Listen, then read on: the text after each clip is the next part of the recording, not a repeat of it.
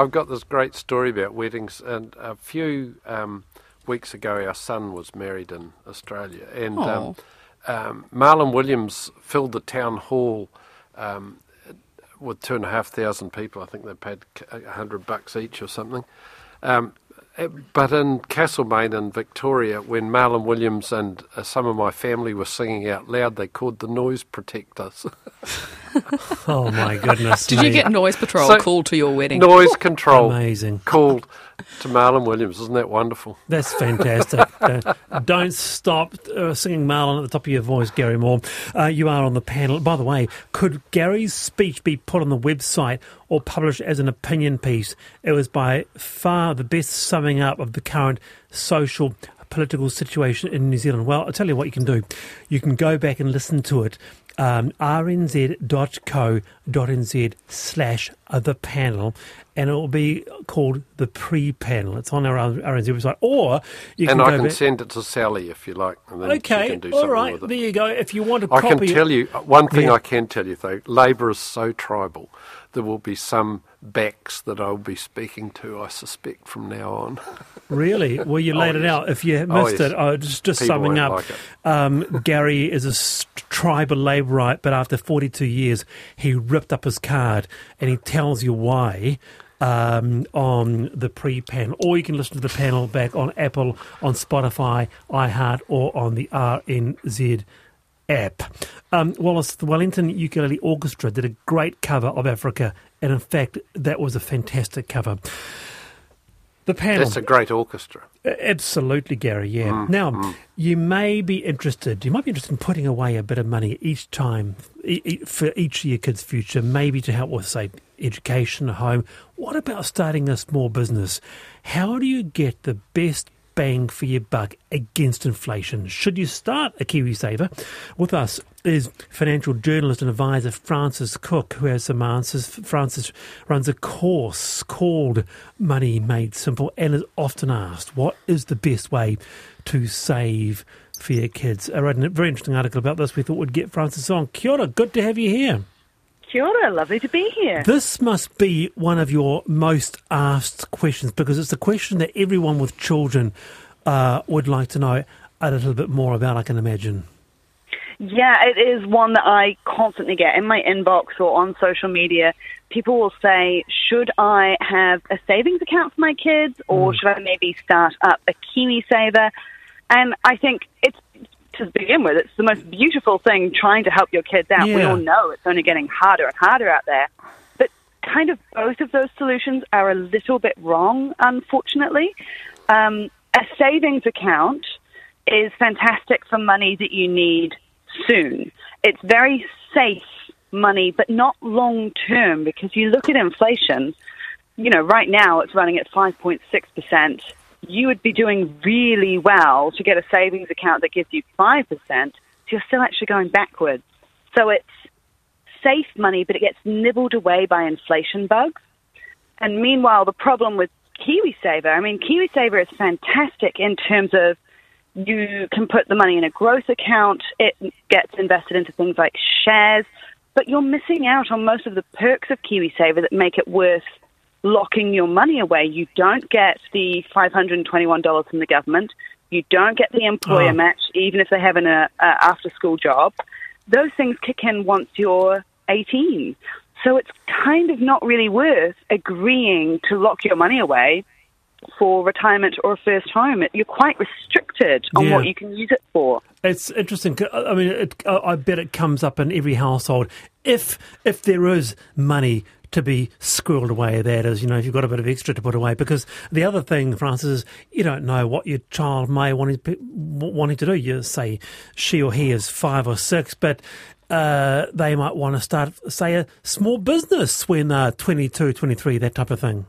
Oh, exactly. You get some kids now who are fantastically entrepreneurial. Some of them skip uni entirely and want to start something, but it might take a couple of $1,000s to get their idea to life. Or, perfectly legitimately, they might want to use part of it for a gap year, and you might feel totally comfortable giving them a boost to go out and see the world.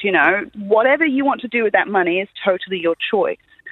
So I think for a lot of people, actually, the greatest gift you can give your kids is to educate yourself about money enough that you feel confident investing into the share market. There are such simple ways to invest into the share market. Something like an index fund is, I mean, nothing is foolproof with money, but it gets you a really good return on your money over a period of several years, and you've got 18 years to let the share market go up and down to get those bigger rewards for having more time on your side. Even $20 a week would be a fantastic boost for your kids' future. Garry? Well, I had shares at school because I was odd. And I decided that while I was at the end of schooling, I bought a vintage car with the shares, sold my shares, because I decided that the racehorses were probably a greater security than the share market. But I think the most important thing, if I could sound like old Father Time for a moment, I grew up in an era where every child was encouraged to save.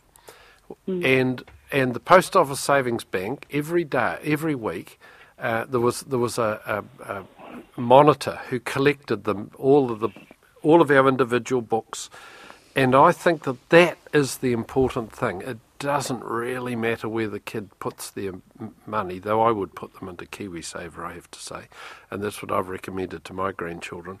But I think the important thing is that they learn the importance of saving towards something. That's the key issue. Something on that, Frances? Well, actually, you're not wrong in terms of getting the kids involved. So there is a money psychology reason for this as well, right? So if you do this with them, as the kid gets older and they are able to have these sorts of conversations with you, if you invest with them, show them what you're doing, show them how it works, and they get to see how the market goes up and down, how that's all normal. They learn by doing, because we've all heard of that lottery effect where people can end up poorer than they started if they get a lottery win. It's actually the same for any windfall money that turns up out of nowhere. If you don't feel you've earned it, our brains do something funny and we just blow it almost every time. So if you can make them feel ownership of that money and they're putting it in with you and they know it's there, that is a fantastic gift. You're giving knowledge as well as money. Verity? Yeah, I mean, what you're... Were you a saver when you were a kid, Verity? Yes, to an extent. Yeah. I mean, not hugely in the sense that, I mean, I had a piggy bank, but like but my parents got me to invest in shares from when I was like, 13, 14, basically. What's really interesting is I had this conversation with a friend of mine. Now, I come from like quite standard middle-class parents, right? Educated parents, very bougie, leafy suburbs, that kind of vibe. And I was talking to my mate, and he's like quite working class and like grew up on the docks, been working since he was 14. And he was saying that like his parents, who were also quite working class, but had always told him, save for a rainy day, like just put it away, just work hard and save. Whereas my parents always told me like, save a bit of money and then invest it and, get a little share portfolio going, do sharesies for like, 10 years or whatever. And I thought it was really interesting because he was saying that he'd wished that there's a class element here, and that if you're not born into this kind of assumption that you can make money work for you, like with sharesies, you can make it work for you, that you sort of feel like you're not allowed to be proactive with money and to take moves like getting a small share portfolio, or to, like what you're talking about, Frances, with getting proactively ahead with money. Right. So there's a sense that class plays into your attitude about how you see money. And I actually have to say, I think it's right. I think that we tell people basically different stories depending on where we think they come from about what they're entitled or allowed to do with money. Frances? So agree with that. You're absolutely spot on. I think one of the biggest money mentalities that I come across that can really hold people back is the idea of that's just not for me, or that's not for people like me. Yeah. And so if you can, as a parent, I really think kids don't often do what we say, they'll do what we do, which is very frustrating as a parent. But if you can involve them in these things and have conversations with them about money, if you can listen to a couple of personal finance books on audiobook or whatever works for you, and you take that moment to feel comfortable with it yourself, so that you can then have those conversations, involve them in those money decisions you're making. Putting $20 a week for them into a savings account or an investing account, whatever you are comfortable with. I obviously think investing is the best way to get bang for your buck. But putting that aside is actually going to be less important than whatever you can gift them in terms of the mentality of that's for you too. You can do that. And that's absolutely for people like us. Interesting statement. By the way, here's a little one for you, Frances. Frances is a rock star. I follow her on TikTok. So much great advice. That's Mark. I do too. So, thanks, Mark. Thanks, team. Good on you, Frances. Thanks for joining us. That's Frances Cook there. Wallace.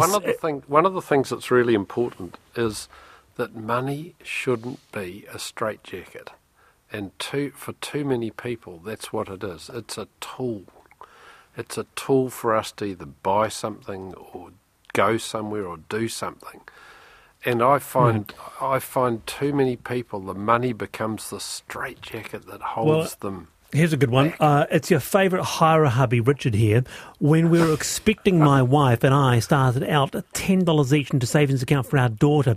We also put the new family's tax credit into it. Our daughter now has over $10,000 and climbing for her future. We had it in an interest-bearing account initially, but once it got bigger, it was added to our offset mortgage. So she is helping us save money while we're bringing her up, says Richard. How about that? The panel and tangentially related, I guess, into money again, I guess. New Zealanders will soon get more regular insight into the cost of living. Stats NZ announced it will release monthly price change data for alcoholic beverages, tobacco, petrol, diesel, domestic and international airfares. To tell us what this means, we have Jason Atwell, the General Manager of Economic and Environment Insights. Kia ora, Jason. Kia ora, Wallace. Thanks for having me on your show. Pleasure. You've got this extra data coming in, alcoholic beverages, tobacco, for example. What will this extra data mean? Well, so firstly, we've already been producing monthly data on food prices for a long time now, and we've also had a monthly rent price index. So this additional data just gets us closer to what we call the basket of goods and services, which is measured in the consumer's price index. Oh, so gotcha. That basket of goods and services represents the things that New Zealand households spend their money on. So it gets us up to about 44% of the basket, and we'll be able to put that out on a monthly basis. More data, more granular data, Verity Johnson, including the alcohol that you buy.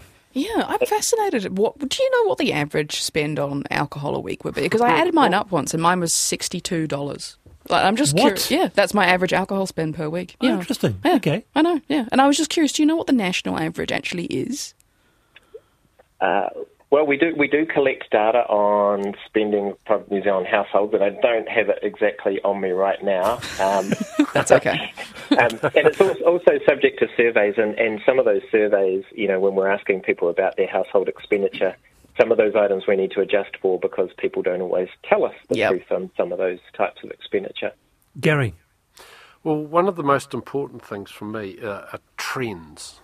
So what is the trend in something that, like, are people spending more on, like, accommodation than they are on clothing, just to take two, for example. And those trends, to me, are the interesting things because those are the sort of things that should drive public policy. Yep, absolutely. So we update what we call the weights of the CPI basket roughly every 3 years. And the reason we do that is absolutely because of what you're saying, that what people spend their money on changes over time. And we've got some wonderful time series that go all the way back to the early 20th century. So, things come and go from the CPI basket. Fleetingly in the 1980s, we had weights for waterbeds, but apparently nobody buys those anymore. Really? Yeah, things like tripe we don't measure anymore. CDs have come and gone. There's all sorts of fascinating stuff like this. The CPI is really a fascinating insight into the history of Aotearoa. It really is. It's really interesting. So you'll see data on petrol use, also where we are travelling, Jason. That would be very interesting. Yeah, and it is interesting. And again, these additional series were sort of, I guess you could say, the low-hanging fruit for us. We know we're living in a high inflationary environment, both in Aotearoa and globally at the moment, and we have been for the last 2 years or so. So we did get a lot of demand from customers and particularly Reserve Bank and Treasury to go, can we do stuff more often? And these are the things where, like petrol, it changes quite often. So we actually measure that weekly. So that was a nice, easy one to do. And then the airfares and that as well, they jump all around the place. So these additions to the monthly price indexes are really the ones that, one, they were easy for us to do because we were already sort of collecting them more frequently. And two, they're the things that jump around in price more frequently. There's a whole bunch of things in the CPI basket that, it's not worth trying to do monthly, like rates, for example, or tuition fees, because they only change once a year. Got it. Yeah, interesting stuff, Jason. Thanks for joining us on that. That's Jason Atwell there from Stats NZ. I didn't know that that waterbeds were included in the... You ever been in a waterbed when it got a hole, a puncture in it? Tell us about it, Garry. Terrible. You get seasickness at home. Does it explode? Like, what's the pressure like? No, they just leak out. Oh. Did you have one? Did you have a waterbed? No, I didn't. I was just in one. One of the things I was thinking about that fuel one is it should be driving things like public transport arguments. Like if the percentage that's being spent on fuel all the time is going up, then, like for instance, we're talking about low-income families often travelling long distances. You think from South Auckland into all over Auckland. That sort of data is really useful, and it should be. Yes. I hope it is being used for transportation. It's really planning. Interesting data. Yeah, absolutely, Garry. Really good thoughts there. By the way, you're all texting me your alcohol consumption bill, which is fascinating. I don't want to have it now because it's near the end of the show, but we may come to that tomorrow or next week because it's fascinating. Here's just one. My alcohol consumption is $10 a day. $3,600 a year on alcohol. Interesting stuff. But finally, on the panel with Verity Johnson and Garry Moore, we return to a story we got, well, let's just say quite the response. Rather surprisingly, I might have had lots of texts, including this one. I'm now 80, but certainly remember an aunt using duck eggs for baking only. This aunt lived on a farm with both hens and ducks that were free range. I can recall climbing trees to gather eggs from trees. Right. Really? Anyway, someone texted me and says, do you know that you have a duck producer within your midst? I said, who's that? And they said, it's Chris Reid from RNZ, who's with us now. Kia ora, Chris. G'day, Wallace. Pleasure to have you on, Chris. I never knew that you were a duck producer, but this got an extraordinary response. Tell me about your ducks. We've got about 10 girls who produce eggs for us. We have some hens as well, so we produce both chicken and hens eggs, chicken and ducks eggs, and they are, as your correspondent was saying, they're awesome for baking with. I think the secret weapon in a duck's egg is that the protein is slightly different and you can beat more air into it, and so it makes beautiful light sponges and that kind of thing for baking. So like my meringues would benefit from a duck egg. Wow. Absolutely. Meringues, any of that kind of thing works better with a duck egg than it does with a hen's egg. And ducks, forgive me for being an Aucklander, but ducks lay eggs normally, like say if you have a female duck, she'll lay an egg every day. That's right. But they're not all fertilised. We have a couple of drakes in our little community. As I understand it, the protein in a fertilised duck egg is better for you than an unfertilised one, but both are very good anyway. Really?